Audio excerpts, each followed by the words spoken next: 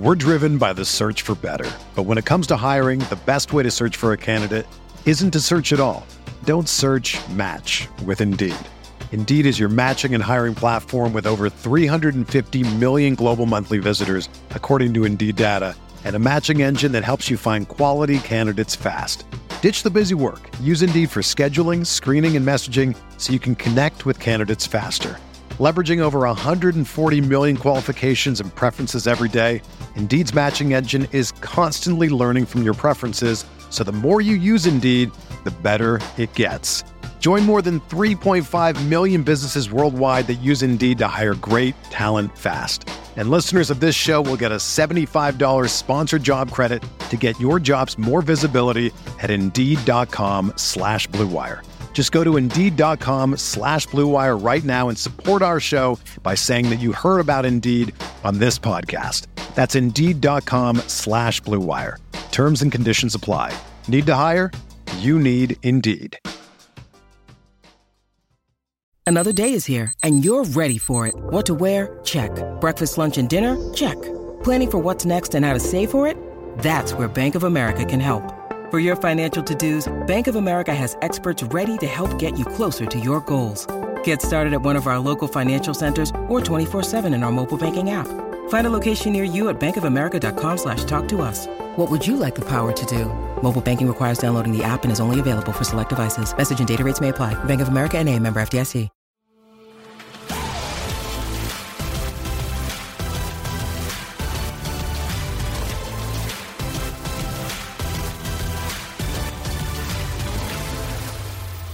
All right, we're live. Welcome to the RG DFS Tournament Takes podcast. I am your host, Chris Kirkwood, screen name Kirk D's, here with my two boys, Killer B 2482, Brett Harfield, and the number one ranked Canadian DFS player in all of Canada, Tyler Tamboline, toe tag and Tambo. What's going on, fellas?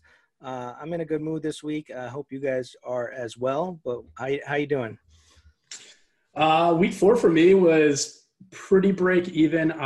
Lost some on the main Sunday slate, but couldn't believe all the action that I ended up getting for the 2-game Monday Night Football slate. So ended up making back basically what I lost on all my Sunday action on Monday. So it's ridiculous the amount of like just even heads up that I got on DraftKings. With that 2-gamer. So I'm kind of excited. Again, it reminded me of like Peter Orviz's thing. Like, this guy took my head to head, like that video that he does with anyway, sorry. No, but I'm kind of excited that we lose 2 games on this main slate. So we go from 12 to 10. But we get the double Monday Night Football game again. So I can't complain. 10 games is enough for me. Tambo, how was your week? It was solid. It was actually one of my better weeks in a while. I made $2 on Sunday on DraftKings, so that was solid profit. Literally won. No, I made $2 profit. It wasn't the winnings like all the screenshot jokes, but that was good. I'm with you on these 2-game slates, so I don't mind them. I know the circumstances aren't ideal, but yeah, I had a really good slate there. A bunch of Robert Tonyan, so I actually made money on that slate. And it was one-off here and there, and even on Sunday Night Football the day before. Chop and I do the premium show every week, and him and I were all in on Kittle, and not that was anything sneaky, but the rest of the plays we had were pretty good, and I was one off there. So something's coming. I'm not doing as well as our boy Kirkwood. He's a humble guy. I think he's not talking about his big wins, but he had an incredible week. Proud to see that. That was awesome, man. Oh, no, I was going to talk about it. Don't you better believe I was going to talk about it. Yeah, I was loving watching that. I know in the slant where you got second, you could tell the story in a minute, but I got 26th. I was right behind you there with a little bit of a galaxy brain mistake in running back. So I just missed you there, but it was nice to see somebody I know up top, and glad to get back on the show with you again for this week. Yeah. So let's recap my week. So Sunday, I was miserable. I was so bad. My girl hated me. Everything was awful. I was just getting crushed. I just had the absolute worst lineup on Yahoo. I just made a really stupid bonehead switch. And I had the most action I had in a long time there. So I thought I was like lost a lot of money. So I didn't really pay. I did max enter the slant on DK. And I think my cash team was doing all right too. I don't even remember. But anyway, so that I had that one lineup that was like finally got serious, you know, when Dak went off. I was actually watching a Stafford lineup that was doing really well with the same plays, but then all of a sudden that was like out of it, and like this Dak lineup of mine shot up, and then it got serious, and then I was in first, and then I was holding first for like a long time, till all the way until Darren Waller's last catch. But the worst part of it was that that I would have been a runaway winner for if Will Fuller his touchdown didn't get reversed. My lineup was fire. It was Dak with Amari Cooper, brought it back with Odell. Then it had Mixon and Ronald Jones, which were the keys. Yep. Cooper was in the flex, so I had a wide receiver in the flex. And then I had correlation with Thielen and Fuller from the same game. They both went off. And then I had Bengals D with Mixon. So it was like correlation perfect, this lineup, and it just happened to go nuts. And the sick thing is it would have been winning the Millie all that time. The guy who beat me in the slant on that last catch also won the Millie, and I didn't enter the Millie, so I gave up 150 grand by not entering it because I've been trying to work on my MME skills. So it was kind of bittersweet in that scenario, but it was awesome. I mean, it was lucky. So it bailed me out big time. So we're gonna press it. We're gonna press it this week. Keep it going forward, baby. We're gonna press it all in this week. All right, so we got 10 games here. We've got some interesting ones. So we lost the Titans. We lost the Pats to COVID situations. It was looking like we were going to potentially lose the Jets, but I guess it was a false positive. So the guy I heavily touted and I had a ton of and lost a lot with last week, Kyler Murray. We'll get into that, whether we like him again, but that was a complete whiff on me last week. But right at the top, we got a 56-point game total with the Chiefs at home against the Raiders. Chiefs are favored by 11. I have never seen a team total this high that I can remember. 34 implied open. I mean, I don't remember seeing one this high ever. So that's crazy to me. But from there, then we have the Falcons. Panthers is probably going to be pretty juicy. That over-unders, both of these teams give up just tons of fantasy production. Their defense, the Falcons' defense is just atrocious. Carolina's been okay. They certainly played well. I expect them to be a lot worse last week against the Cardinals. But, they give up production everywhere. Houston, we get the dimple chin is gone. The firing of crater face Bill O'Brien. And they're at home now at 54-point total. I mean, that was a long time coming. Houston is 5.5-point favorites against the Jags. So that's interesting. That's a high total. A lot of people are going to, don't know what to expect. I'm not treating it much different, but, maybe there's a little extra fire in this Houston team. After a coach's firing, that usually wakes people up. And Jacksonville is a defense that Joe Mixon just absolutely shredded last weekend. But was a team that we were usually going with the pass, but maybe there's some pieces there with like Brandon Cooks and whatnot we can get into. Maybe it's a bounce back scenario, leverage from last week. I had Cooks. I hated Cooks. I even said on the show I hated Cooks. And then I ended up with so much freaking Cooks last week that I'm so pissed. Never mind. I watch these other shows and they just convince me that like I have to play. Like I'm just dumb if I don't like this guy. It's never my fault. Anyway, yeah. And then we got Lamar now with a 13-point home favorite against the Bengals. That's interesting. Man, what's another? Oh, how do I forget the Cowboys? Talk about annihilated defenses that are just injured and just terrible. I mean, we watched Jarvis Landry throw a bomb for a touchdown against them, So you hope such a great pass too. You hope Daniel Jones can do something. And then you get the little revenge narrative. Jason Garrett calling the plays against his former team. 54-point total.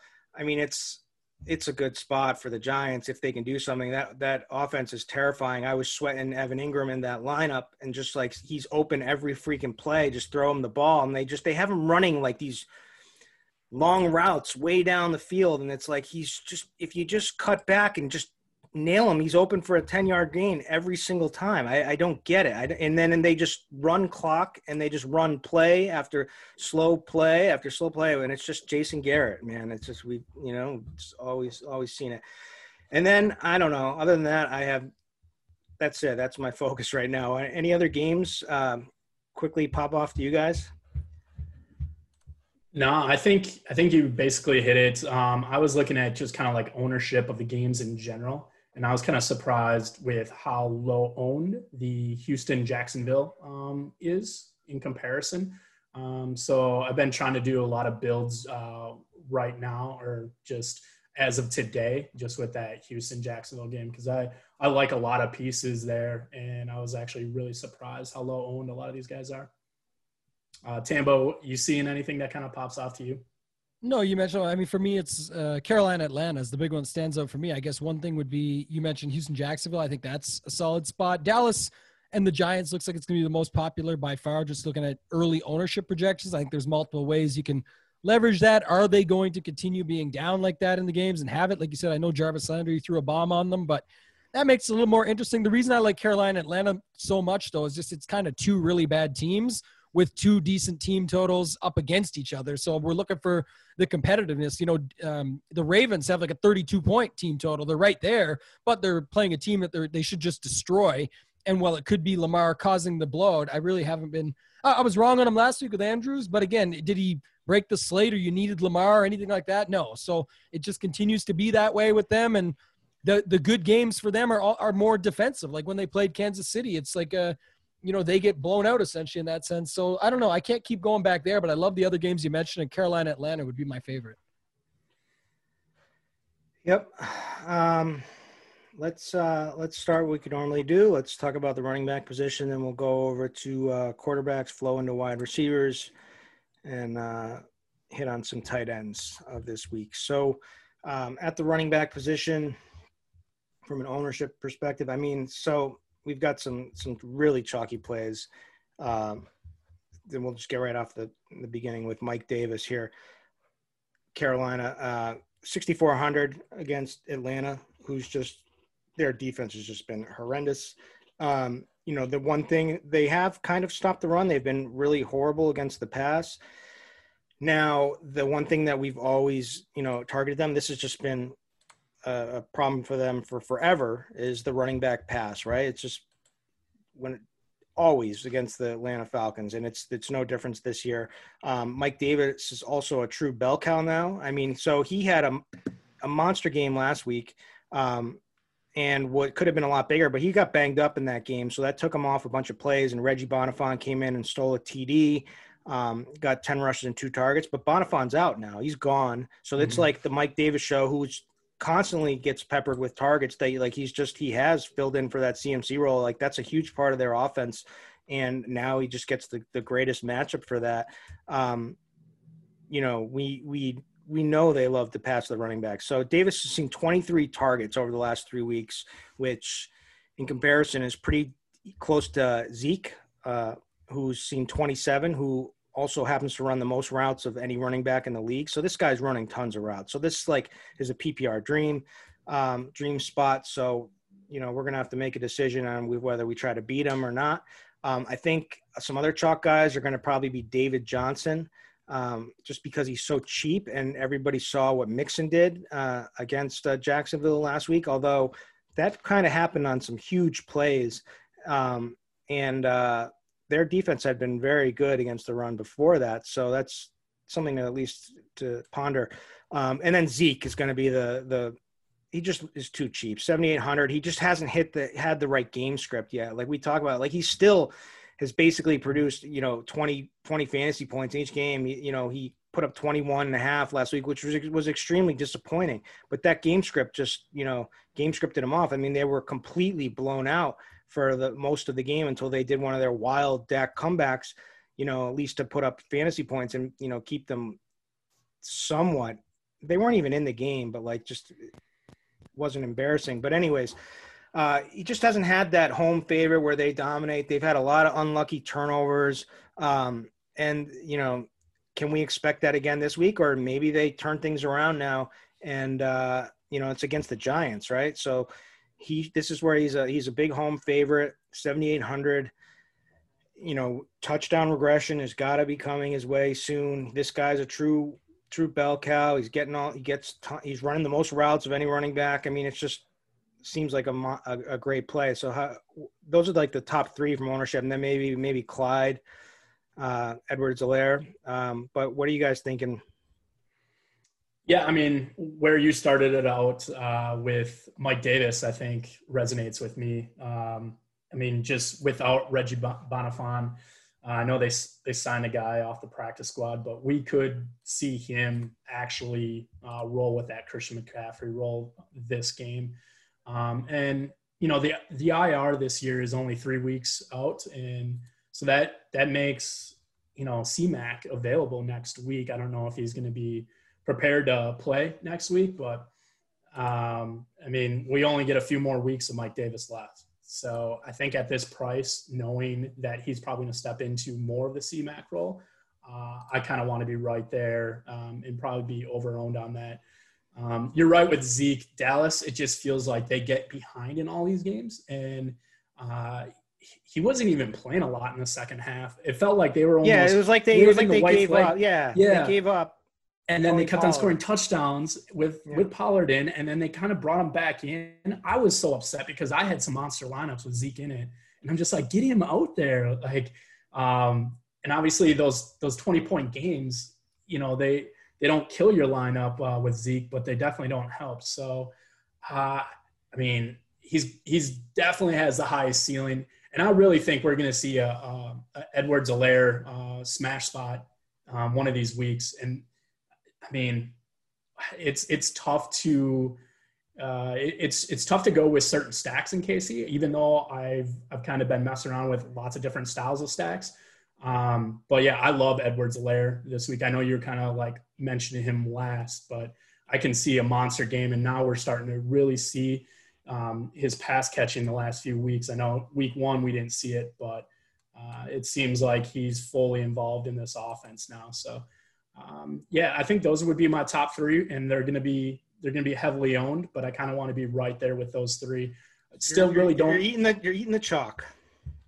Yeah, I mean, we'll talk about some lower owned guys that I really like also, but yeah, those are my top 3 for exposure out of like the chalkier guys. I'm probably not there as much on the David Johnson, even though you're right. Jacksonville has been terrible actually on defense. I know it was kind of just a blow-up spot last week for them, but they're still 27th in yards per play. This comes from Levitan, and they've only faced Phillip Rivers, Ryan Tannehill, Ryan Fitzpatrick, and thanks Joe for Burrow. getting me on Brandon Cooks. Thank you. But I mean, that's pretty crazy. Those 4 terrible quarterbacks, and yet this Jacksonville defense has been giving up 27. They're 27th in yards per play. So definitely want to get exposure in that game. Tambo, what are the guys that you're kind of like eyeing top tier running backs here?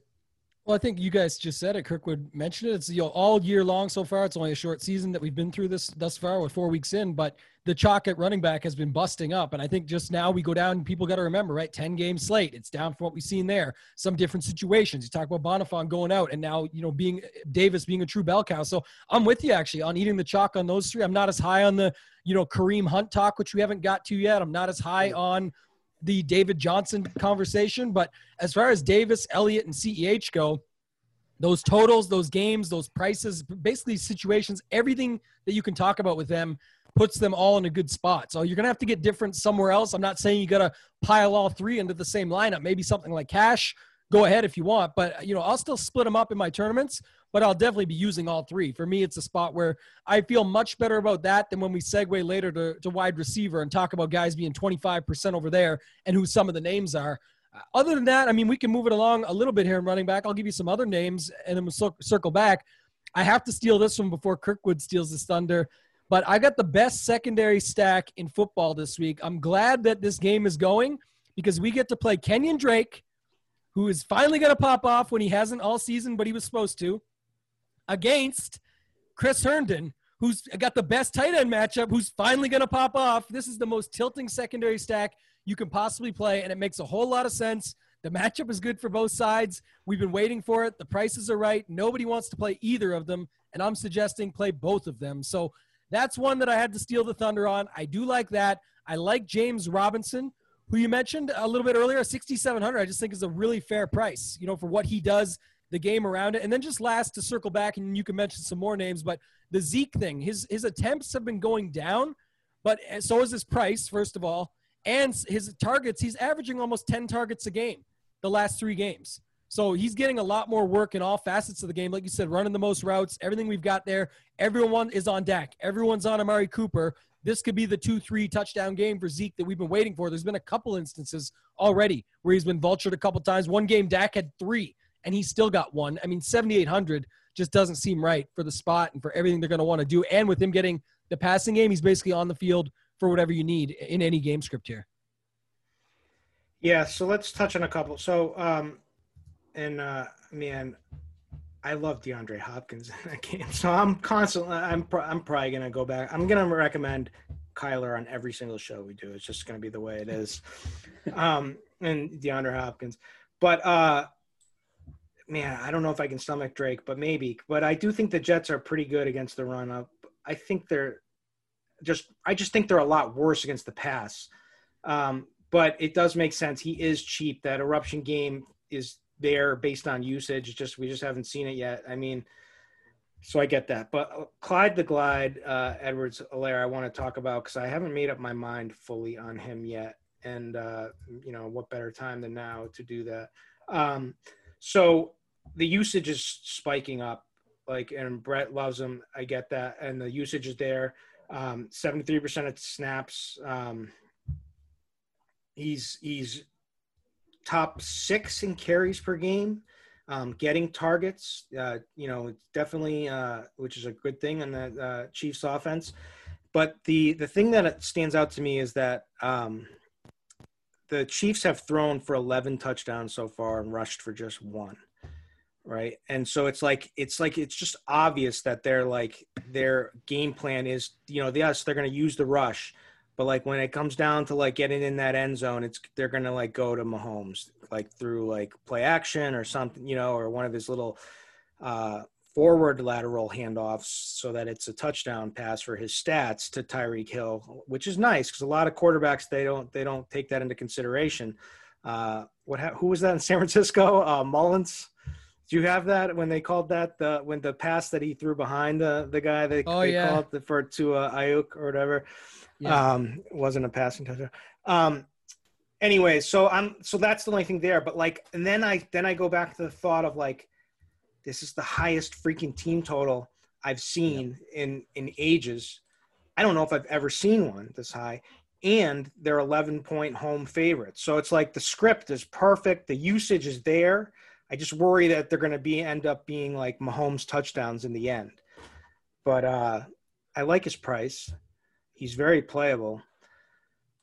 I mean, it's a conversation when we get to the pass game, right? Because it is interesting, like you said, with that total. If you go look at the current projected ownership on Mahomes, Tyreek Hill, Kelsey, and then even the guys underneath Hill in Mecole Hardman and Watkins, these guys just aren't getting enough ownership for that total. And like you said, they all can get there. You can stack them up, but for once, their prices are a little bit more reasonable than what you've seen in the past. So it actually is an option where you could have a bunch of them stacked together and maybe get some leverage on the field that way. Yep.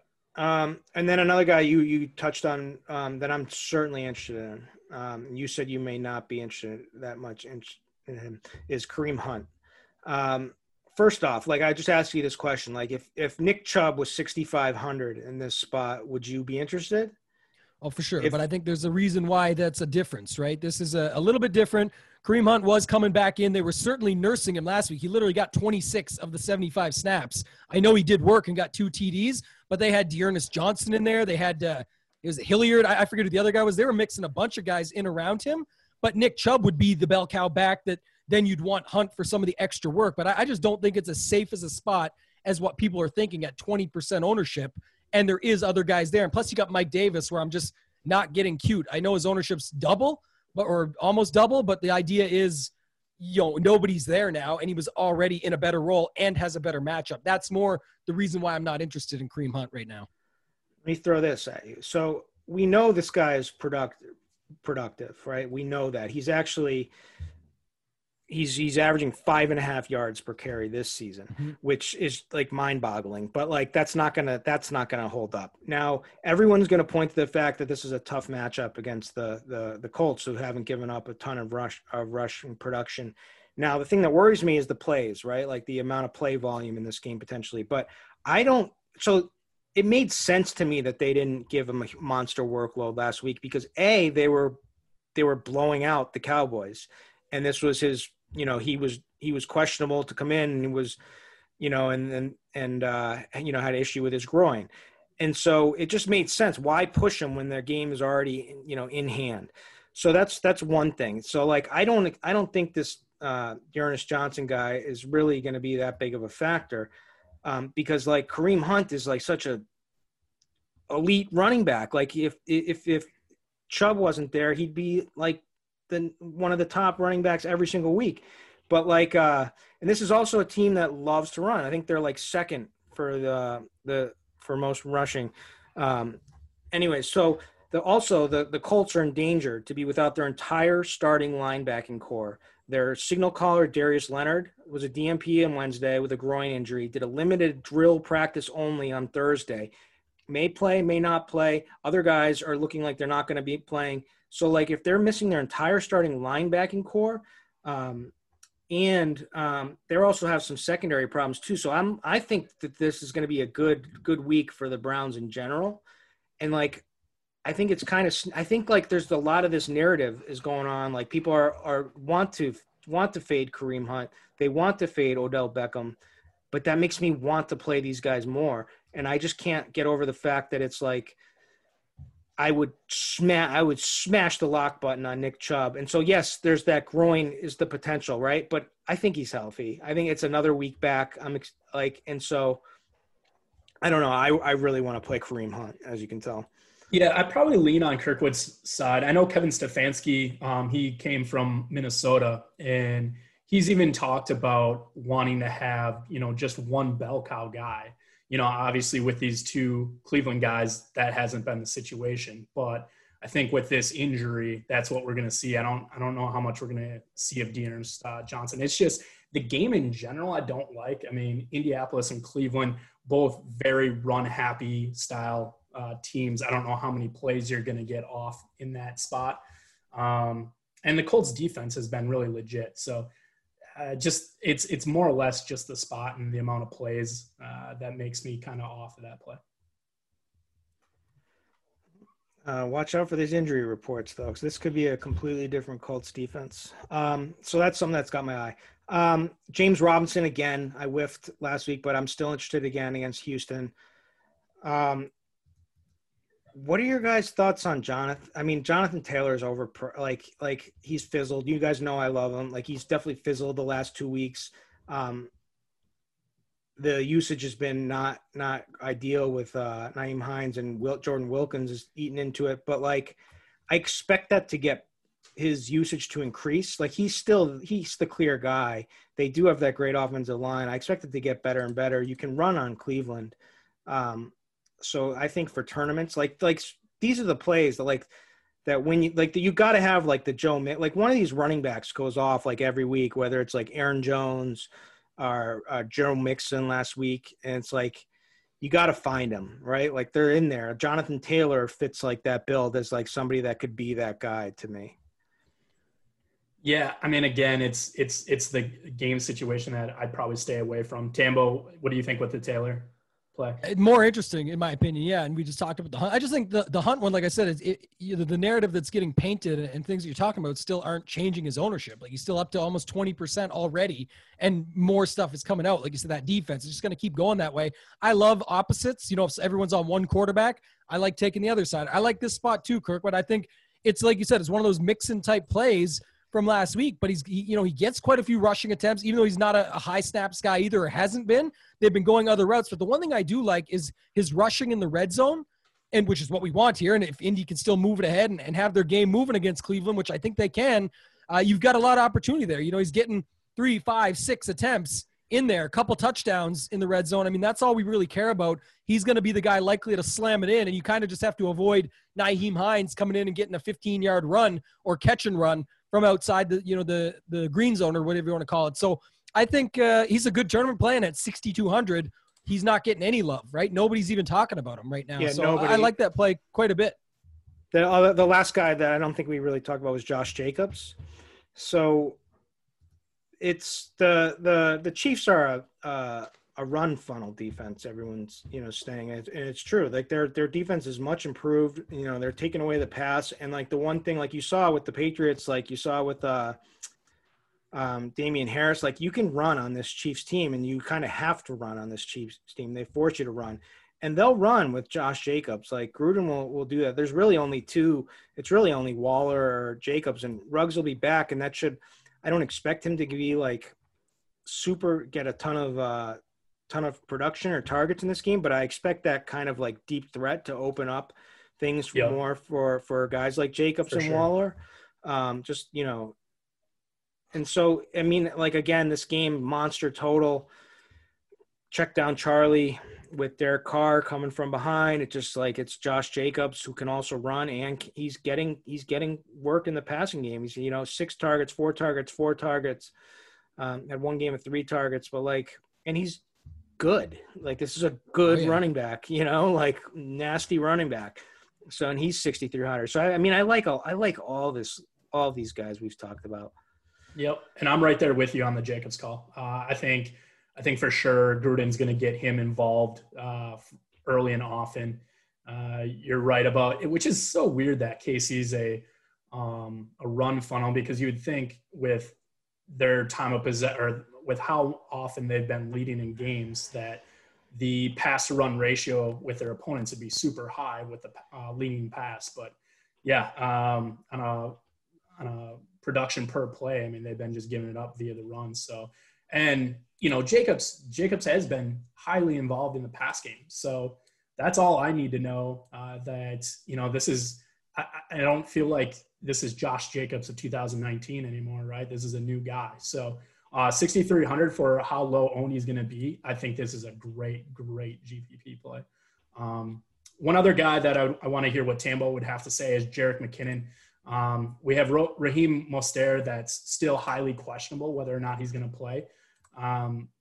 If Mostert is out, I mean, McKinnon's going to be somewhat chalky.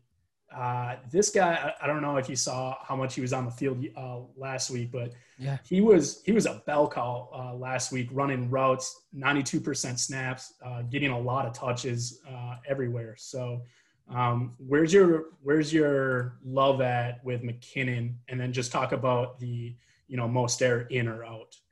Yeah, it's definitely sitting with that, right? We got to wait and see what happens there. But I actually love him, and it's a couple of reasons. One, you just talked about, I think he only missed like 5 snaps last week, involved heavily.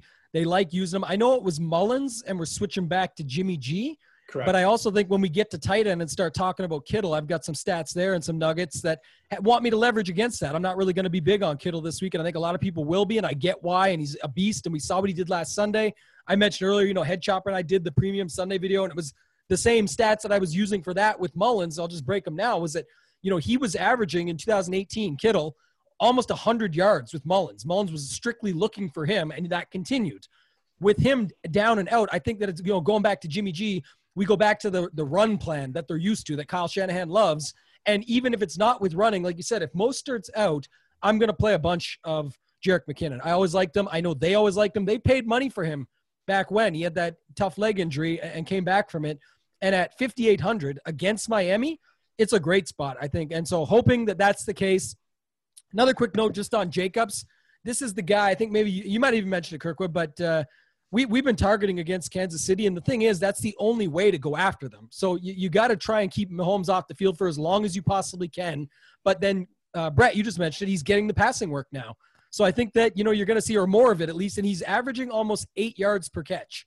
getting, 4 or 5 targets a game. So I like Jacobs as well at 6,300. It's the Kansas City defense we've been targeting guys against. We talked about David Johnson week 1, Lamar and the boys running all over them until they gave up on the game plan. So I think that's a strong play, but I definitely like McKinnon, especially if Mostert's out. If Mostert's in, it does take away from it, obviously, because now who knows? And they've still got Jeff Wilson in the backfield as well.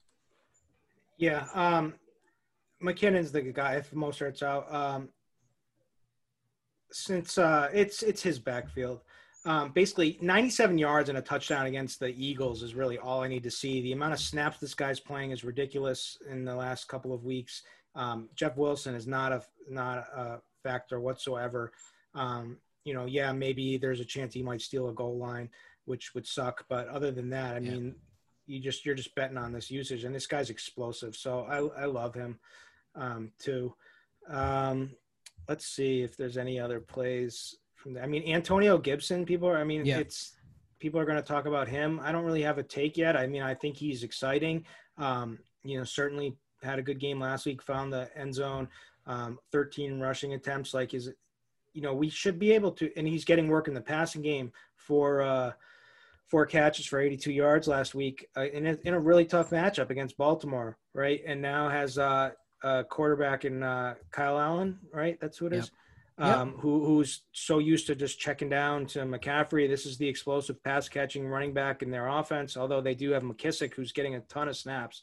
But you would think it would just keep going up in Antonio Gibson's favor. So I like the idea of it. I haven't really come to an opinion on it though. Have you guys thought much about him? Yeah, I mean, that's one guy that I had queued up. We have him only at like 1.5% on RG. The only issue there is J.D. McKissick is still seeing a huge role with the pass catching in this offense. I think they've been using both of these guys, though. I'll have to look in that a little bit more. But with Jalen Ramsey probably D'ing up Terry McLaurin quite a bit. And then like what you said, Kyle Allen, we know he's a check down master. I think this sets up really well and is kind of a sneakier, like this game's not over 50, right? But this is kind of a sneakier game for me because I think like I know where the ball's going. And I know Tambo brought up Chris Herndon before. He gets a new quarterback, right? And another tight end that we've also kind of just missed on is Logan Thomas, but he gets a new quarterback. We know these guys are going to be out there. And actually Herndon's been running routes.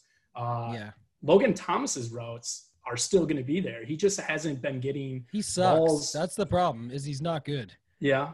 I mean, I feel like terrible. you throw in a different quarterback, though. You never know what that situation is going to look like. So I don't mind taking a shot on some of these guys in tournament formats, especially when you have a stud cornerback shutting down a Terry McLaurin, who has been such a high target share for this offense. The ball's got to go somewhere else. So I don't mind taking shots with the Antonio Gibson and Logan Thomas. Yeah, my thoughts just real quick on that, because Kirkwood stole a little bit of the thunder. The CMC check down situation was all day for me, and I think it actually does help Terry McLaurin. I know the matchup's terrible, but at the same time, there's sort of some speculation out there on whether or not Ramsey is going to actually shadow. So we'll have to wait and see what that looks like. But I think Terry McLaurin's shown himself to be quite good these last couple games. He's getting a lot of targets, from Haskins, and now I know they're switching it, but doesn't Kyle Allen just throw the ball to the best guys? And to me, it's going to be Gibson and McLaurin. So I like both of those. I think Logan Thomas is not good. I know we're not at tight end, but you nailed another point, Brett, about my thoughts on Herndon is Joe Flacco, being a Ravens fan, absolutely loves the tight end. And I believe he's going to go there more. So that's where that came from, on top of the fact that it's the Cardinals matchup. I just haven't heard a lot of people talk about that stuff yet. And I think that's a good spot where he's going to come back and just do well in that situation. So good points there. What was your thoughts there, Kirkwood? I don't know. I have no idea. I was thinking about James Conner, to be honest with you. And I wasn't sure whether I'm just trying to find that play who has like blow up upside, like you said, like it's like the Aaron Jones or whatever. And I think James Conner would fit the mold typically, but I don't really want to attack that Philly run defense. I mean, I think the guys with the two highest ceilings is Zeke and Edwards-Helaire. I mean, just with how those are massive chalk. So I'm trying to like sure. I'm trying to like find like somebody that can like break a slate and like and that nobody's on. What was your thoughts on Gurley? Because I know we've been targeting against Carolina, and that's another game where everyone's in on the passing back. I'm going to have him because I'm just stacking up that game a bunch of different ways, but not just because the 2 touchdowns last week, but on the season, he's averaging a touchdown a game, 2-1-0-1, getting a few targets here and there and getting the carries. So again, do you think he can bust something out? I don't know about that ceiling you're talking about, but I think he could easily have, 20-25, maybe not the 40 mixing, but massive touchdown equity. Right. Because, they like doing that. So I think that's in his favor. The thing I hate is that he's getting no passing game targets. It's like he got 5 in that first week and then like 1, 0, and 2. It's like he's looking older and older each game, and it's like he just makes sense. But he's cheap. And like, I could definitely see a spot where he gets like 2 or 3 touchdowns against I kind of like Carolina. him for FanDuel because of that. Yeah, exactly. He's going to pound in 3 touchdowns with, 60 yards and 1 catch for 10 or something. But it's kind of sad too when you look back because last week with, Julio injured and Ridley, I don't know if he was playing injured or what, man, this guy couldn't get even a point on the board. But, even then Gurley still only got 1 target for 1 reception for 6 yards. So it's like they're not really looking for him regardless of game flow or anything and injury and all. So I like him maybe more for FanDuel, but I just know that we've been targeting that Carolina matchup and the opposite side of the Mike Davis chalk. So I kind of think that's an interesting spot as well. I think there's massive touchdown equity there. And so like if things break right, he could have a big day. I don't know. I just hate, like I said, the lack of passing game. So yeah, I'll probably have a little of them, but not loving him. Let's see. Look at quarterback. Yeah, let's not taking too much time. All right, quarterback. Dak is going to be very popular on just because obviously the numbers. I mean, was he on pace to break like every passing record in the NFL? Over 6,000 yards, I believe. Yeah. And I mean, man, 43 fantasy points, 33, 42 fantasy points is a threat to, steal Zeke's touchdown thunder too with his legs. So we always want guys who can run them in, and Dak makes a lot of sense. However, the Giants are slow playing, and like we said, this could be a Zeke week. So this could be a week where everybody's, rushing to get on Dak and Amari, who's going to be shadowed by Bradbury. And, maybe it's a week for us to just back off and play Zeke and find some better that we think a little bit lower owned options that, maybe have just as much upside. Deshaun Watson is interesting. He's going to be chalky. 6,900 against Jacksonville. It's just interesting to see what they do after the firing, I mean, Will Fuller, it's an easy connection between him and Will Fuller. Obviously we could go back to Brandon Cooks with him. We're allowed to do that. I don't know if we want to do that, but we're allowed to. Teddy Bridgewater is getting some love. I've thrown around because it's the matchup with Atlanta, but mainly it's because he's so stackable, right? Like he had a good game last week, 27 fantasy points against Arizona. There's like condensed target tree is you want the Seattle condensed target tree? Well, you got it with Carolina with Robbie Anderson and DJ Moore. We haven't had the DJ Moore eruption game. We all think it's coming. We'll talk about that when we get to wide receiver. But did you guys see that scramble, by the way, with Teddy Bridgewater? I didn't know he had that in him. Yeah, that nice. Athleticism. Surprised me big time, and that was versus Kyler. So I don't like that. After I saw that made me way more interested in him for sure. I mean, Patrick Mahomes, after a bad game by his standards, 20 fantasy points against a really tough defense in New England, a really shaky week with the COVID stuff and all of that, and changing the time of the game. But like the Pats defense is still really good. Belichick is still really good. It makes sense, but now you get a bounce back spot with the highest team total I think I've ever seen, I've said, and against the Raiders. So like, I really like Patrick Mahomes. and I know you guys like Allaire, but like if the more chalkier Allaire is, like the more I want to just be with like Patrick Mahomes and like Tyreek or Patrick Mahomes, even Sammy Watkins or Patrick Mahomes and Kelsey for sure. Daniel Jones, let's get to it. Let's start. So, I mean, this is against the Giants, right? Like this is like, so he's cheap, right? We need that. He's so easy to pair with, like in a game with a monster total with Slayton, who's like a clear number one wide receiver. Tate, you could sprinkle in some too. Well, Evan Ingram is going to have a big game if they would just utilize this dude properly, in my opinion. But like, this is a Swiss cheese defense of the Cowboys who's missing so many people. They've just been getting torched.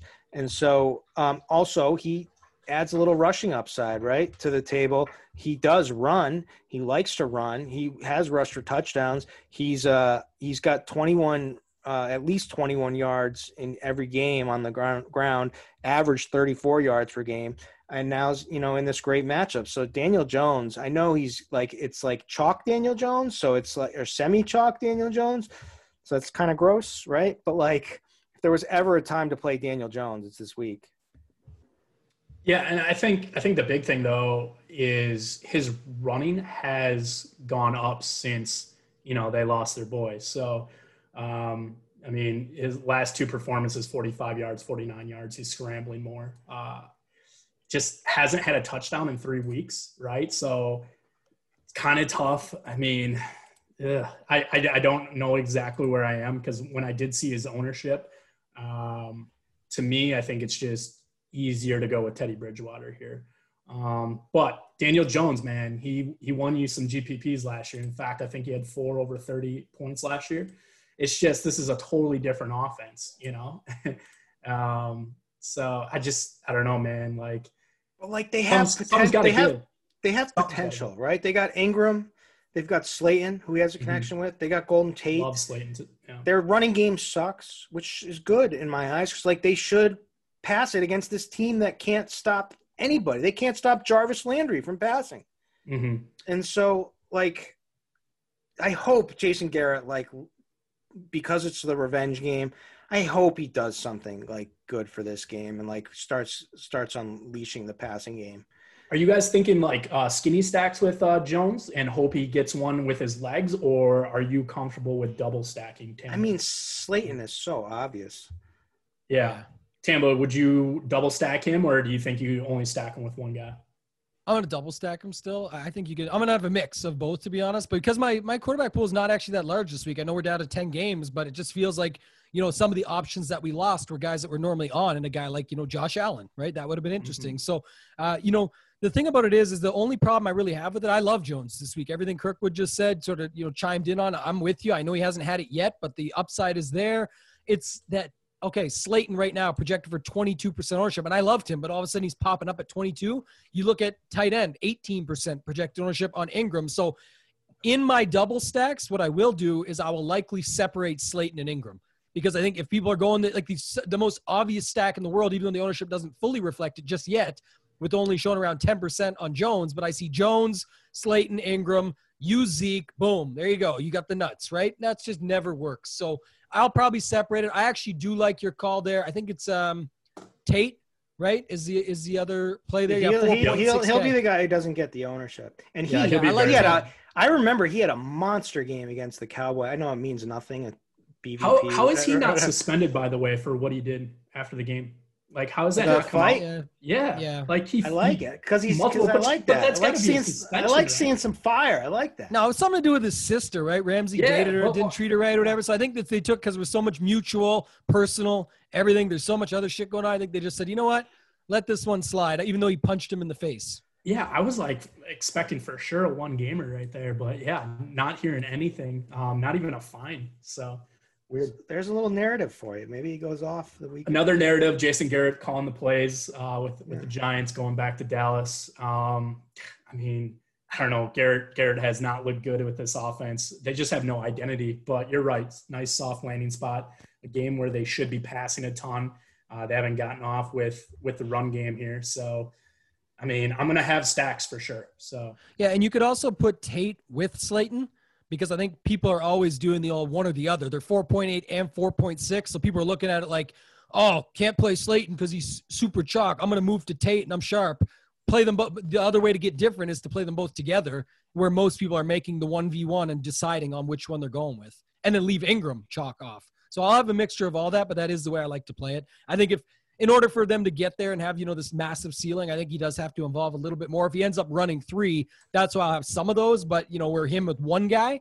But I just don't see that right against Dallas. I see more of a passing game, so that's why I'm going that route. Yep. Man, we can't play Jimmy Garoppolo, can we? No. Okay. I don't think so. I don't. All right, that's all I need to hear. Who's gonna tout Matt Ryan? Which one of you two? Okay. I don't think it's terrible at home. In a spot where I feel comfortable where he's throwing the ball. I mean, he's not going to get you anything with the legs, but I mean, I think you can almost pencil in 300 yards at home versus this Carolina team. Just because I'm not big on Gurley putting up high yardage. Sure, he's a red zone guy, could take away touchdowns, but I think most of his offense is still going to go through the way of the air. So I don't hate it. 6,100. We're starting to see a pretty big price gap now between the running quarterbacks and the throwing quarterbacks. So I'm going to start using these throwing quarterbacks a little bit more often. Tougher to get correlation with the running quarterbacks, right? Because like the Lamar Jacksons, you can't really double stack him because he's going for 200 yards passing. You're hoping he gets it mostly with the legs. Deshaun Watson is at 6,900, so that's the closest that you see. And I'll have plenty of stacks there. But yeah, I mean, Ryan, I feel very comfortable with a bounce back spot at home versus Carolina. You know what's the other side too of the Bridgewater? Go ahead. No, go ahead.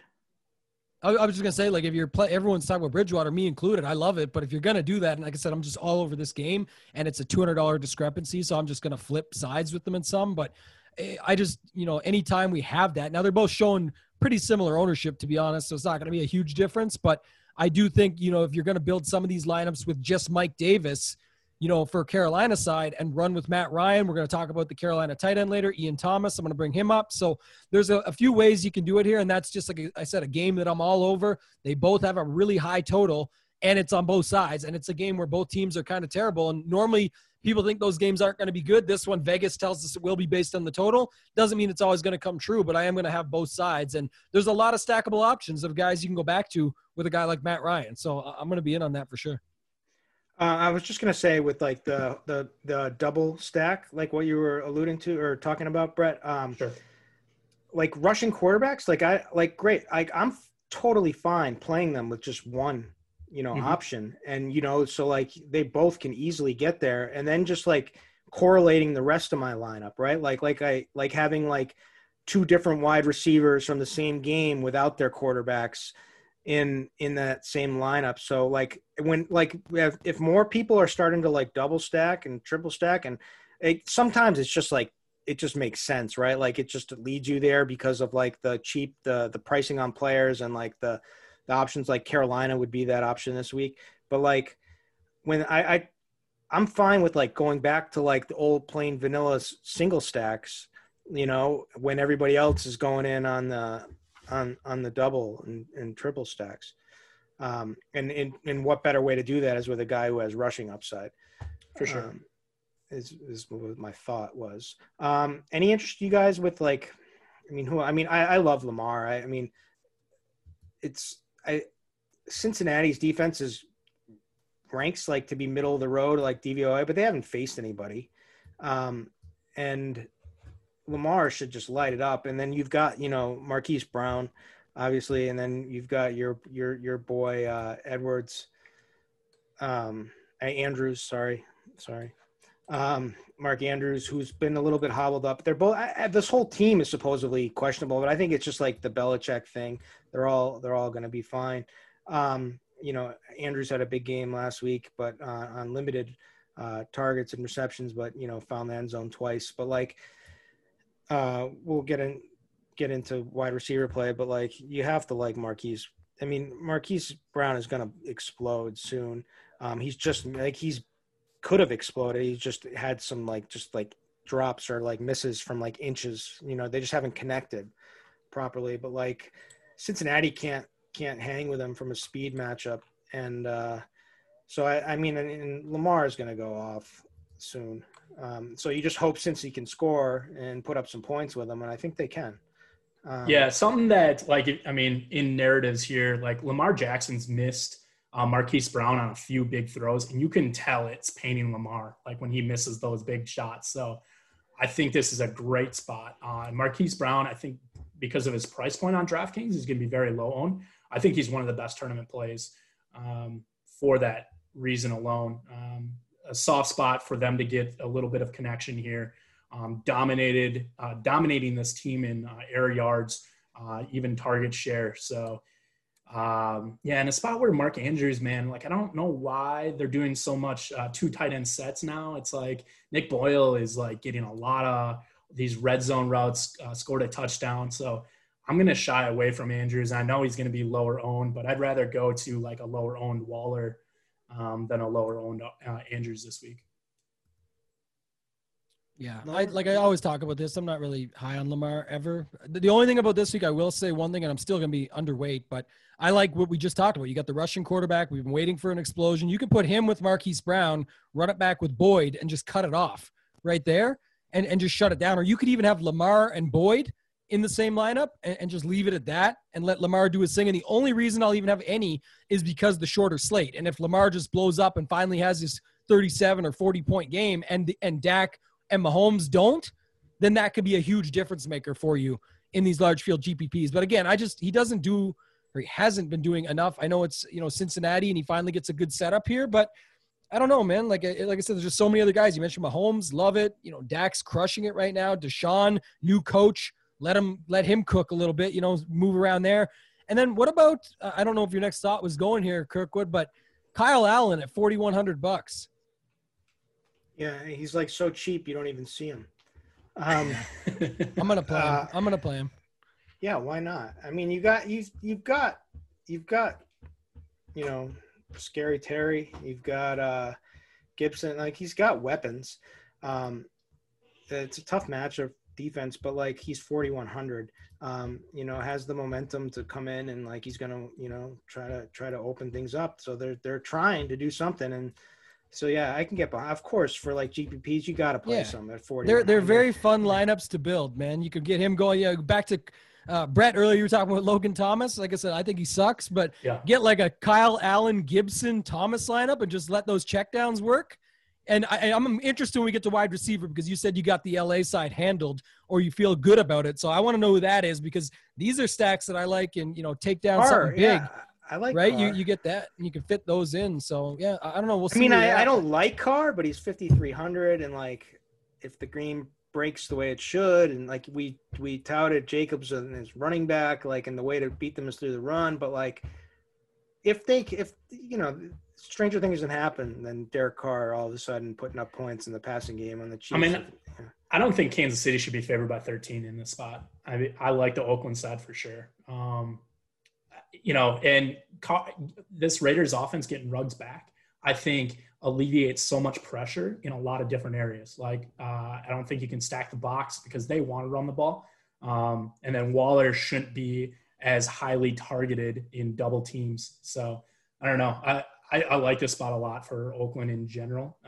Don't know how much Carr I will have, but that's one thing that I've written down for sure is just to get a decent amount of exposure to Vegas for tournaments.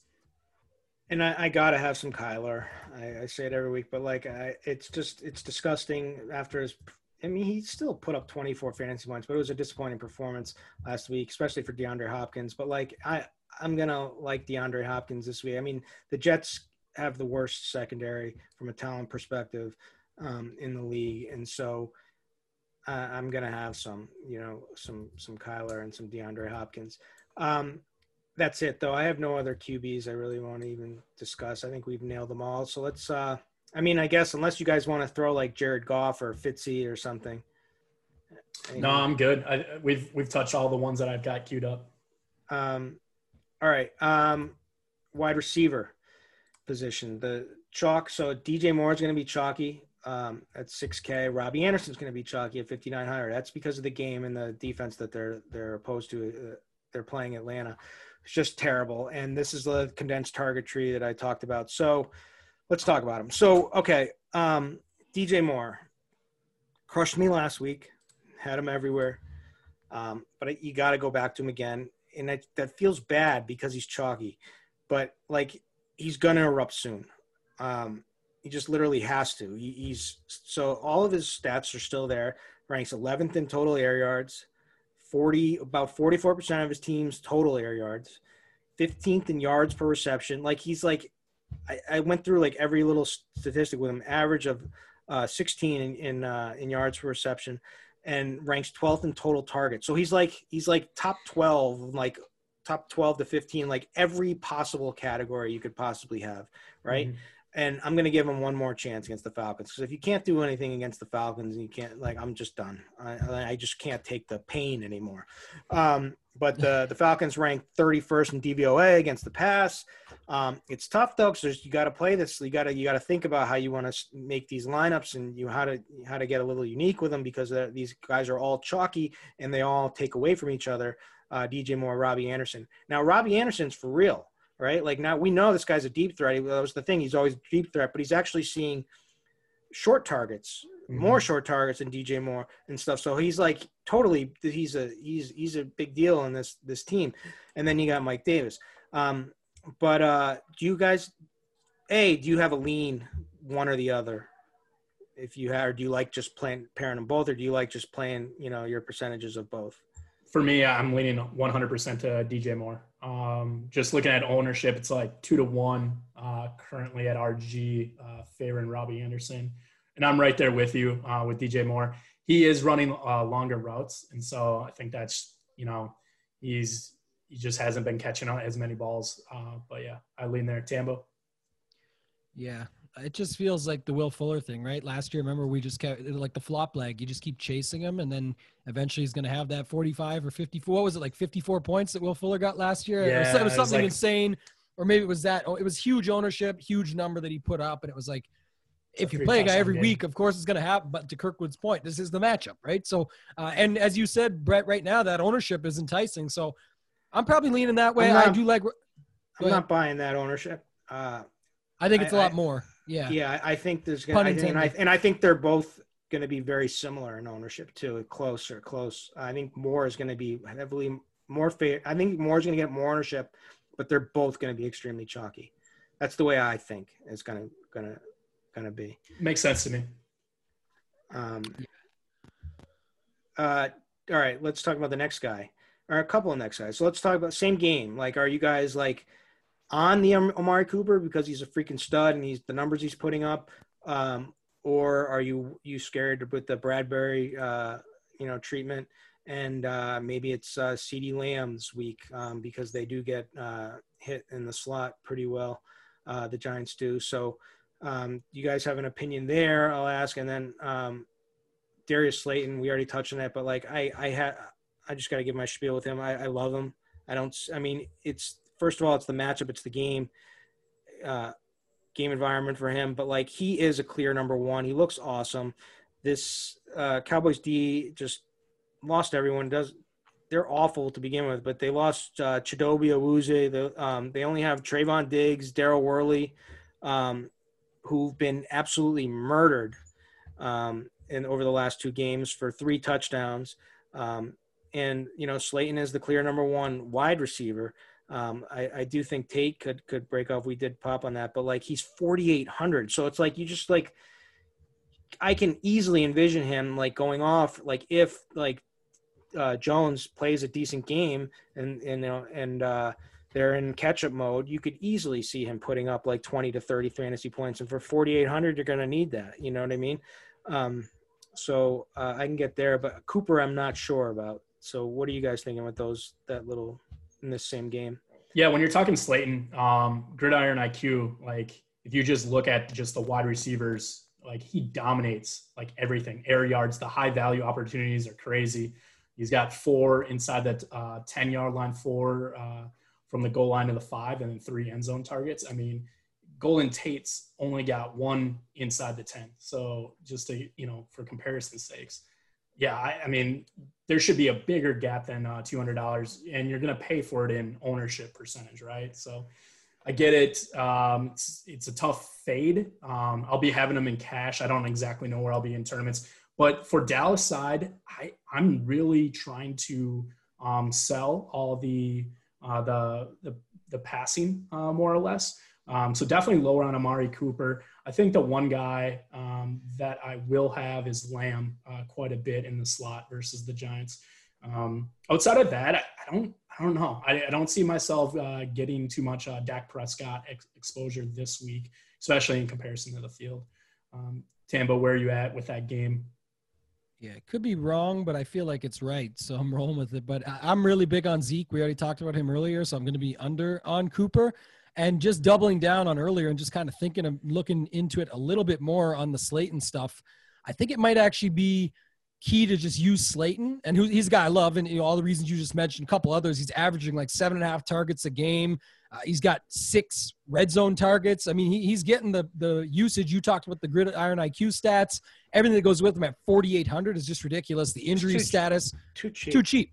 Yeah, it's good. And right now, 21% is probably too low for what he should be. And maybe it goes up more. I'm just saying, let's just see what happens here as the week goes on. But I do like that. I think if anything, I'm going to play some of Tate. I'll probably separate Tate and Ingram and mix them up, because it's going to be one of them across the middle that can just rack up PPR points and maybe snake one of the touchdowns or something there. But Slayton is just too cheap at 4,800. So I definitely like that. That leads back to Daniel Jones talking about stacks, and then just using it with Zeke. Like I said, I don't think it's as good when you've got Slayton, Ingram, Jones, and Zeke. I just think that's too common of a stack. So maybe look for other ways to get different. Like if you didn't use Ingram, you could use Schultz, who we'll go to later. You just mentioned Lamb, Brett. I'm with you on that. This guy's getting all kinds of usage, rushing attempts. I know it's only like one a game, but he's still getting a chance, and he's electric with the ball in his hands. So I think there's other ways to use. They have Gallup. They have a lot of guys that they can use. And Amari last week was incredible, and he's getting a lot of usage, and 7,400 might be too cheap, probably is, but it's also Amari. I mean, we can bust in a heartbeat, and at what's looking like it's trending towards 25-plus ownership, that is a little bit scary, because very common spot that we see bust in NFL DFS is the high-priced, high-owned wide receiver. Yeah. All right, let's talk about some other guys on the higher end. So I love DeAndre Hopkins, so that's somebody that I think we should touch on. Also, Tyreek Hill, right? Like with this monster team total, 6,900, certainly has upside there. Calvin Ridley, like this guy, weird, really strange game last week, right? With him coming back from injury and not even getting a reception on just 5 targets. However, this dude produces. He's a great route runner, like is absolutely electric. Julio Jones should be out. Russell Gage will be back. I mean, he's a number 1 wide receiver in a game with a monster total that we're expecting a ton of fantasy production.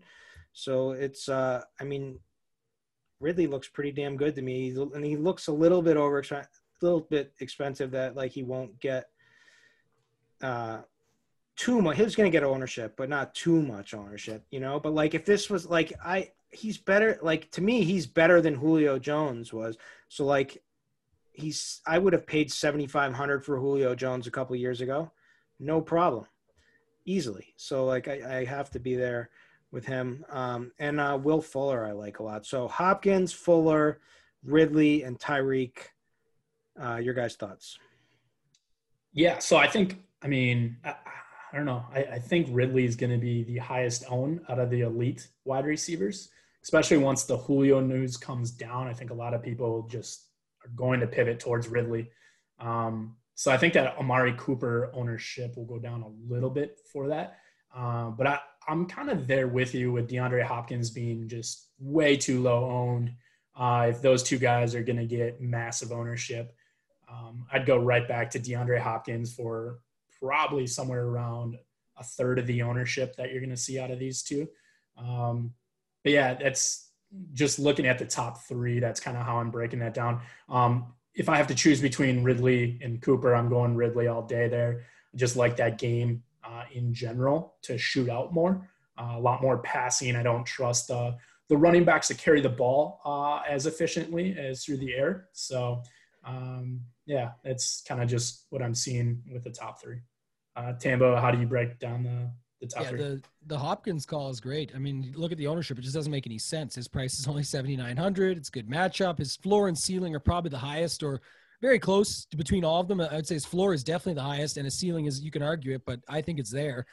With Amari being that owned, and like I said, even if it does come down some, again, people are just, it's like the DJ Moore on steroids with a guy like Ridley. Everyone's just ignoring it. They don't care that he had 0 points last game and burned them. People move on quick. Easy spot when the when the Julio news comes down, it's going to be all Ridley, and it just goes from there. But that game environment, so I'll definitely have some of them. We've probably been doing this longer than most, where it's just ignoring that. You even just mentioned Will Fuller, Kirkwood. This guy just burned you last week for tens of thousands, and he's automatic. No, right? he was good for me. It wasn't. It was the no. Yeah, I know what you're saying, but it came back. The officials burned me. Yes, true. But I'm saying, like, some people would naturally be like, oh, if that had went this way, I'd be more like, that's old school now. We don't see that anymore. It's who are the plays, play them. I think those are all good plays. The one I want to hear more on, someone needs to sell me on this, is besides the price of 6,900, but Tyreek Hill can break a slate in a heartbeat. It's a great matchup, but I just don't know what to do there with other guys, right? There's Kelsey, there's Watkins, there's Hardman, there's Robinson, CEH, there's everybody. So what are we doing with Tyreek Hill, Kirkwood? We're playing him. That's what we're freaking doing. Let me pull some stuff up on him. So, I mean, there's no one that can break a slate like Ty. Yeah, Hardman could, but like he can't break a slate. Hardman can get like that one long one, whatever. But like Tyreek is going to get peppered with targets and is just explosive and can absolutely break a game open. And that's the upside we're chasing, and he's still in that price range where he's fine. Let me see here. So the Raiders allowing pretty high yards per reception to receivers. They've LaMarcus Joyner in the slot where Hill plays, so that's a plus for him. And I mean, this is Tyreek. This is a game with the highest total on the slate, and like Allaire is going to be extremely chalky. His ownership. I mean, this is the highest team total that I've ever seen. And if there's I want to play Patrick Mahomes, because this is a team, like I said, that has 11 passing touchdowns and 1 rushing touchdown. This is an offense that loves to pass, that's designed to pass. And who is his main pass weapon? It's Tyreek Hill. It's that's his number one. Now, can he bust? Absolutely. But that's why you nail him in GPPs, right? Because you want that 30-plus point upside. So I think you have to have some Tyreek Hill. Yeah, and if you're kind of like me, if you think this game's going to be close, I mean, if you get that 4 quarters of usage out of him, man, you got to love this spot. He's underpriced at 6,900. He's had a touchdown weirdly in every single game. We haven't seen a massive game out of him yet, but I mean, both these wide receivers, Sammy Watkins at 4,500, that's a joke. That's so cheap. Perfect in a if you want to stack this if you want to grab Sammy, Tyreek, I think both are in play. I'm going to have many different ways of stacking this game up. Even like Tyreek Hill's upside alone in non-stacked formats. Sammy Watkins, I think, has such a high floor with the target share there that, I mean, I like Kansas City a lot. And he's still produced 21 fantasy points against Baltimore and 16 against New England. He's still and those are 2 insanely tough matchups, right? And now he gets the Raiders. So it's it's just, I have to play him. There's no way I'm not playing quarterback. Yeah, I'm with you. I just was going to note one more thing, though. Talked about ways to stack the game. Just one interesting note. We did some of the research on this on one of the Showdown shows. I think it was against Baltimore, because it was for Showdown, for an island game. But him and Kelsey, literally never go off together. It's 44 for Kelsey, totally 6 for Hill. And just so, I mean, which seems like a bit, but at the same time, you think, isn't that their 2 stars? But they literally have Tyreek Hill games and Kelsey games. So just, and they're both priced so high that you can't even do them anyway. It's together. I have a with negative Mullins. 0.24 correlation with Kelsey and Tyreek Hill. So, and that's over 16 games. So, yep. But like people stack Brown and Andrews, and No, I mean you typically can the prices actually are do it. similar. And you're gonna You can do it. It's just you're like gonna be it's really playing something to make sure you don't do it. That's what I'm You're saying. gonna be this playing gives you a good your idea. boy Zacchaeus. You're gonna be playing your boy Zacchaeus. Yeah. This gives you a good idea too. Tyreek Hill has a 0.53 correlation with Edwards-Helaire. That's only obviously through 3 games. Sammy Watkins, he's played 14 games. He's got a 0.46 positive correlation. So great. That's a great thing to bring up, because when you do these double stacks, you need to find out players that have those high ceiling games together. That makes sense in certain scripts. So I like that a lot, Tambo. I like a Hill and Watkins lineup, for example. That's what I'm saying versus that. And if then you can switch it up, take out Hill, Definitely. use your Kelsey and switch it up that way. And then, that's how I'm going to be attacking the spot like this. I mean, Watkins' target volume is great. Yeah, Like 4,500. He seems like a really bad price as far as, in a good way. Like, that's cheap. Yeah, I can get behind that. Great other pick play off of Slayton too, a chalky Slayton. Yeah. Throw some more. Any other plays you got? DJ Chark came back, 29 fantasy points in his first game back from injury against the Bengals. Didn't even get he got in the end zone twice. Didn't even get the 100-yard bonus. Only 95 yards. Clear number one though. Now in what should be a very good matchup for him against Houston, who's just not a very good defense at all. Clearly. And I like Robinson too in the running back game, but like Chark for 6,500, I feel like no one's going to be playing him. And like, this is a guy with monster upside. Yeah. And when I play around with my game stacks, I really look at just total ownership in general. This game, you can basically mix and match everybody and not really have to worry about ownership. Everybody's coming in very low owned. I got Will Fuller on RGs at 10%. And like you brought up Shark's only 9.4%. I think he's a great play at that price in a spot where this Houston Jacksonville game has a good shot of being the highest scoring, and it's within a touchdown game, could definitely shoot out.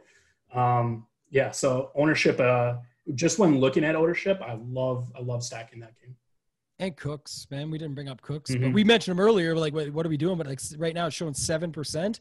It's almost like the opposite effect of everything we just talked about, or the Will Fuller situation last year, or anything like that, where people are just saying, "Nah, not for me," and then forget that it was just a couple of weeks ago playing against Baltimore when he almost had the 100-yard bonus on just 5 catches. Like, he can break it in one play, and it's $4,100 in the same matchup that we're talking about, where you can run it back with Robinson, Chark. Those guys, get your Watson on, get your Fuller in the same stack if you want. There's so many options there in this game, and it's got such a high total that I think it's certainly a bounce back spot at 4,100, and I'll be happy to have shares. Yep. Makes a pretty easy stack. But I love Fuller too. All right. I'm just trying to scan down the list here. I can't. We should probably talk about the 3K guys here. I can't go, and I can't mention T.Y. Hilton again on this show. I'm sorry if anyone's played him because of me. And what about those Rams guys, Brett? You said you had it all. You got Kupp or Woods, or where you at in that spot, or do you got Higbee or Everett, or where you at with the Rams side of things in that game? So I've kind of been just mixing and matching. That is my one spot that I've kind of been just throwing in different stacks that is probably going to be pretty low owned. Right now, I have more Cooper Kupp currently, but both Kupp and Woods, same price. There's not a defensive back that I worry about in Washington. In fact, there was a stat like that they've given up the most air yards with wide receivers being open. So out of any defensive backfield. So I think you can mix and match. I probably won't ever get 2 LA guys in one lineup just because I'm not big on stacking with Goff. But in the unique Kyle Allen stacks, like I love bringing it back with I'm probably siding with Cooper Kupp right now at this point. Yeah, I think I'm with you there too.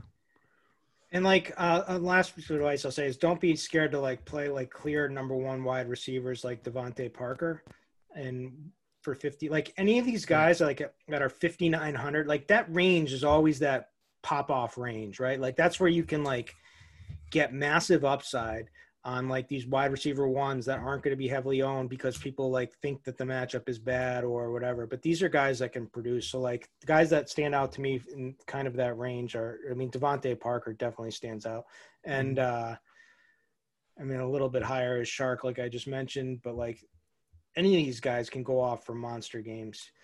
Terry McLaurin, Will Fuller, like those all fit the bill.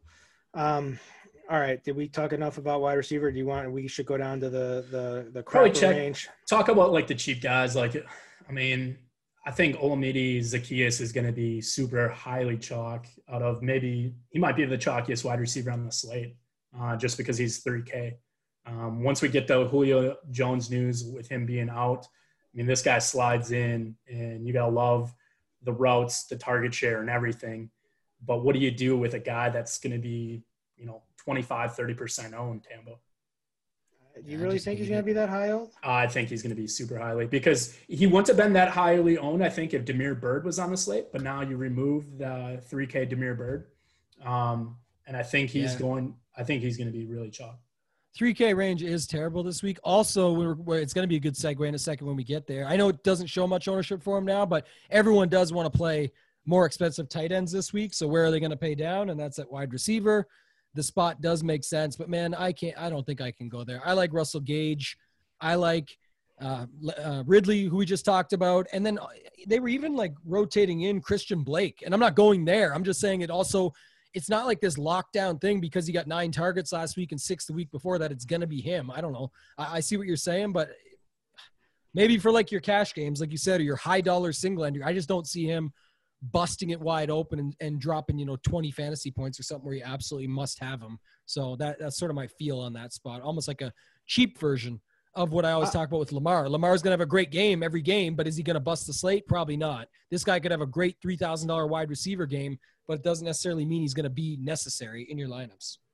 I'll try my damn hardest if I'm got builds that are, putting in the 3K. I don't even know how to pronounce his name, Zacchaeus or whatever, but to get up to Russell Gage. And the Carolina's so bad in the slot. I think last week was an anomaly. I mean, everybody was just injured. Like, I think with another week now with Ridley back and with Gage back, both of these guys,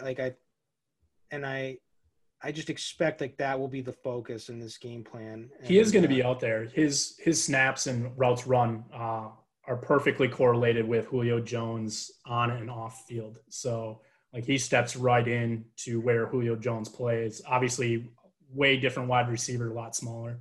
I think we're more likely to see the game before though, where he got 8 points. We played Chicago and got like 4 receptions, 40 yards. Awesome. That's cool. 8 points. I'm just saying for 3K, that's solid in your cash games to make everything else work. I think this slate was still with 10 games with all those plays. Even, Kirkwood was mentioned guys in the 5K range that can blow up, that can score like 30. I think there's too many of those. And what was Mixon last week? 4.6K or 5.6. Like he was cheap. There's going to be these guys in this mid range that go off enough that if this guy does 4 for 6 for 40 yards again, it's not going to matter. It's cool for him at 3K, but it's not cool for us. And I guess Zach Pascal is in play just because it's clear he's taking over. But I'm not giving up on I'll have some T.Y. Hilton, but I'm not going to tout him. Yeah, I played a ton of Zach Pascal last week, actually, especially around Yahoo where he's the bare min. But, yeah, this week, again, just a really bad spot with that Indianapolis at Cleveland game. I'll probably stay away from it. All right, tight end. The top range is where we want to get. I mean, look, okay, so like the key to me, like last week, like having a good MME slate was like not allowing tight end into my flex spot, number one. Mm-hmm. I didn't like anyone at tight end last week and like just jacking up the volatility on who I play. This week, it's completely different. Like Darren Waller is a wide receiver 1 for 5,900 in a game with a monster total where they're probably going to be playing catch up. George Kittle is just freaking nuked the last game against Philly for 43 fantasy points. Now, granted, Tambo made some good points about potentially, being underweight or fading him to some degree because Garoppolo being back. But like we're lying to you if you're saying if we don't say that this guy can absolutely break a slate. He can. Yeah. It's George Kittle. He's phenomenal. Travis Kelce's in the same boat, and has had monster games against the Raiders.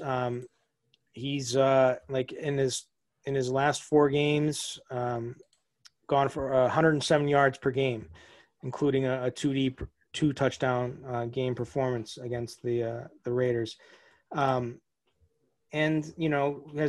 was quiet last week, so potentially could just erupt again. Evan Ingram is a guy I talked about that I liked.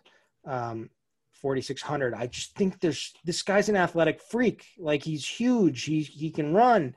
Like, just fucking pass it to him. Like, you know what I mean? Like, stop sending him out on these like 30-yard routes downfield that Jones is not going to complete. Like, and just let this guy crush. He did get 10 targets last week. I mean, it's like, let him have better targets. Yes, there was better one. Like, he could have had so many more. Like, literally, like they just wasted so much clock, and they just ran the ball with these crappy running backs, and it's like there's so much opportunity there with this guy, and so like I can see a monster game coming if they would just use him correctly. Other than that, like those are like the 4 that I love. Mark Andrews I like because like he's another number 1, number 2 wide receiver, running lines up in the slot too. That you're putting in the tight end position. Like, that's the theme. Then we've got we do have cheap plays. Like, this is like I know Tambo mentioned this already. You go back to Chris Herndon, hope, Flacco loves to throw to the tight end. Hope that they don't just have this guy out there blocking all game and utilize him. And he's 3,200 and people are just sick, to their stomach and don't want to play him. Eric Ebron could, have a good game. There's Logan Thomas, you guys touched on, could finally be a somewhat decent spot. Guess who's back in our lives? Gerald Everett, who who's running a lot more routes on the field a lot last week. 2,500. Like I actually kind of am excited about tight end this week because there's like so many good plays as opposed to last week where I just wanted to puke. Yeah. Yep. There's a lot of decision points for sure this week. I think I'm going to side with talent. I really like Kittle over Kelce this week. I know what Tambo said. I just feel like this guy's really coming into his own, and he's going to dominate any matchup. So I'm right there with Kittle. I think ownership-wise, Waller, man. I love this spot for Waller. Probably my favorite bring back out of the Raiders guys with my KC stacks will be Waller. So he's going to be heavily owned, man. I don't know I don't know if you're looking at Jermino's update or thing, but like, I promise you that thing's going up. Okay. It's going to be, the ownership is going to be Kittle, Waller, Kelce. Like those three are going to soak it up. Like, people are they're not skipping out on Waller. Yeah. I think he might be the highest owned. I don't see the highest owned, but I think where he positions, 500 more for Kelce and Kittle, I think more people are going to jump up to that. But I can see him being top 4 for sure. Then I think as you go down, Evan Ingram makes a lot of sense. I don't know how much Evan Ingram I will have outside of game stacks though. I do like taking shots with the new quarterback situations with both Herndon and Logan Thomas. I know, Tambo, you're not on the LT talent level. I try not to get into too many talent takes myself, but I think just a new quarterback could be exactly what he needs with like the dump downs and everything that we're used to out of Kyle Allen. But Herndon, man, like, I think this is an okay spot for Herndon. And, he is upticking. Like, I think before we were worried once all the wide receivers went down, why is he blocking so much? His route running is going up Joe Flacco, new quarterback, new situation. I don't know. I don't mind taking shots here for sure in tournament aspects with the quarterback changes for both LT and Herman. So, Tambo, how do you break down the tight ends? The LT situation fits well into my Kyle Allen stacks because, like I said, they're just so cheap and you can play anybody, like everybody in your lineups because you just fit anyone you want and they're, you have so much money to spend. So I don't hate that aspect. And maybe the new quarterback, like I said, the check down situation would be like him and Gibson. And, Scary Terry's locked up by Ramsey. That's sort of the take I would build when I'm doing those lineups. But, the Herndon one I do like a bit more. Sort of the old matchup. So Arizona was always the one we want to go up against. Dalton Schultz, same thing. We used to want to go against the Giants all the time. I like that. Waller is just a great spot. Just to go back to Kirkwood's point at the top, I almost never play two tight ends in the same lineup. This week, I'll be playing two tight ends from the same game in the same lineup with Waller and Kelsey. And I'm not saying that's cute or anything. People will go there. Clearly, the ownership tells a story, but it's actually a spot where these are, like Kirkwood said, Waller, wide receiver one, $5,900. It's crazy. You can use him. I know Ruggs is back and whatnot, but I think it's a good spot, and they're, they should be down. And like we said, we think the game stays a little bit more competitive. I think we all agreed on that maybe it's not going to be that kind of spread, but the total is likely real. So I think if Kansas City's scoring those points, the only way to keep up is with a guy like that. And just lastly, I'll triple down or double down, whatever you want to call it on this Kittle take. But like 140-point game was last week with Mullins. In the last 2 years, he's only had 3 20-plus point DK point games, and Kelsey has 7. Like Kelsey is the talent, and for some reason he's going to come in lower owned than Kittle here. And he's got the other matchup that we used to target all the time when they were the Oakland Raiders. And I know things have changed, but I'm just saying this is a really good spot for Kelsey, and I'll have way more Kelsey than Kittle this week. I'll go every way on that one. So, like I said, the Mullins thing was real.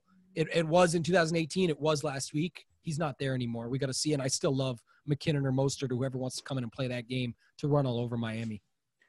Yeah, and maybe my love for Kittle should hinge maybe on Mostert's health too, right? If they have a full gamut of running backs where they can slow this game up, maybe I start selling off that game, thinking that they run the ball way too much. And this is a Tourney Takes podcast. We got to have takes. Like, Kirkwood said earlier, Kittle can snap this slate up in 2 seconds. Yards after catch, he's a beast. It's nothing to do with talent in this situation. He definitely does not suck. He's one of the best in the league. I thought it was cool the other night seeing Bob Tonyan saying, roommating up with Kittle and all the stuff that was going on there, and he did his work. I love seeing stuff like this. I love Kittle as a player.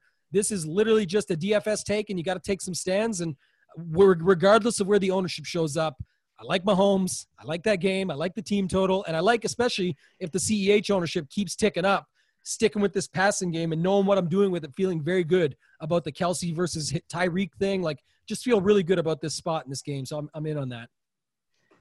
Yeah, I'm with you, man, with Kittle, because at least I want to be with you, because, like, this could be a sloppy game against Miami. Miami's defense played pretty well last week. He's, tight end variance is extremely high. We know that, right? Like always, he's coming off a 43-point performance where everyone and their mother's going to want to play in it, literally, and their mother, shout out to Siege, and, at 43 fantasy point performance last week. So it just makes sense to just go in different directions. So like you said, we know he can be phenomenal. And in like cash games or like whatever, like no problem playing but like we got to like take a stance on like a spot where we think we want to like be underweight to try to get some leverage on the field. And this is one that makes sense to me. So I like that call, Tambo. But I'm going to be all in with Evan Ingram. That's it. I've talked myself into it at this show. Just I love it. Like I can always tell the plays that you're the most passionate about because you go into them like in detail, and then there's usually like some anger involved. Like just throw him the damn ball, let him eat. This was levels of even higher. This was F-bomb energy that went behind it. So I mean, he's in on Evan Ingram. We're good. Yeah. So let's do it. So let's take it home with the stacks. So that's what we're gonna do. I'm gonna do my start us here with the Daniel Jones, and it's not sneaky by any means, but with definitely Ingram, maybe Tate or Slayton, but like Tate from an ownership perspective, I kind of like that angry coming back after that fight, not suspended. maybe has a little chip on his shoulder this week. And just against an atrocious defense. So, and then bring it back with Zeke. I know that's plain, but I'll give one more, maybe. Man, I'm so chalky this week because I love Mahomes. Like, I can't get over this game total. I can't get over the fact that Edwards-Helaire is going to be so chalky. And like that stat that I keep going to, they have 11 passing touchdowns and 1 rushing touchdown. This is a team that likes to pass and pass for touchdowns.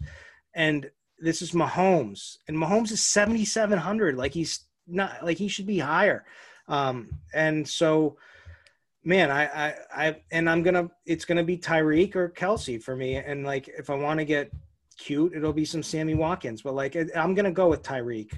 That's going to be my guy because I'm going to have Ingram in every lineup. So, who you bring it back with as a Raider? It's gonna be Jacobs or Waller. It's so easy. Like, maybe even them both. Like, this is a game that you can do them both. Like, it's gamble on Ruggs exposure at all.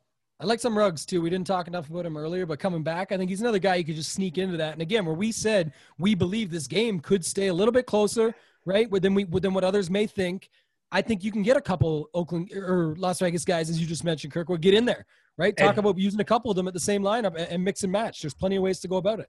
And the best part is, like, all these other rookies have kind of, gotten off already, and Ruggs hasn't. And so his price is at 4,700. Nobody's talking about him. Seems like a great spot. Like, if they're going to be passing so much coming from behind. All right, Tambo, give us the Flacco stack. No, give us certainly not. The Kyle Allen stack's there for sure. We'll roll. We talked enough about that, but I mean, we're just backing up for one more second. Like, Patrick Mahomes, 7,700. You talked about 6,400 on Kelsey. Mix in your $4,500 Watkins. Stay off a hill because I'm using Kelsey.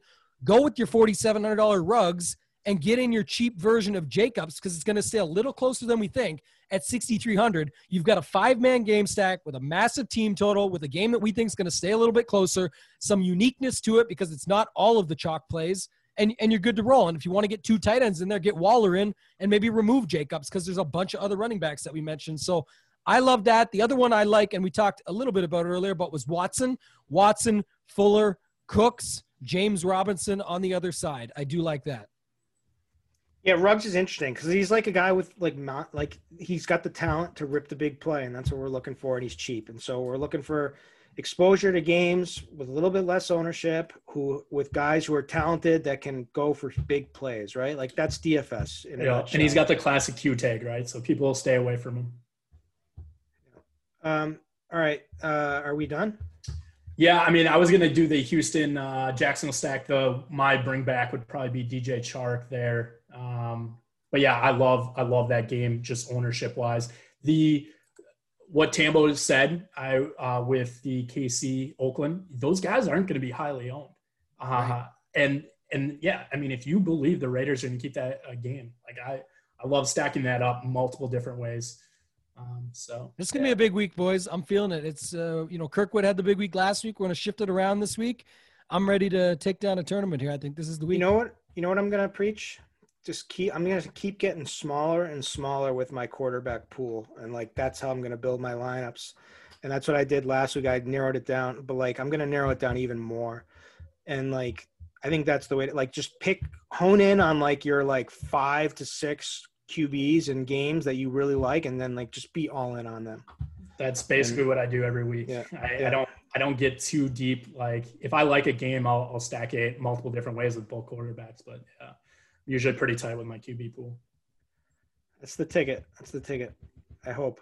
All right. This has been a good show, good week. Good luck to both of you. Good luck to me. Good luck to everyone listening. This is the RG DFS Tournament Takes podcast, and we'll catch you next week.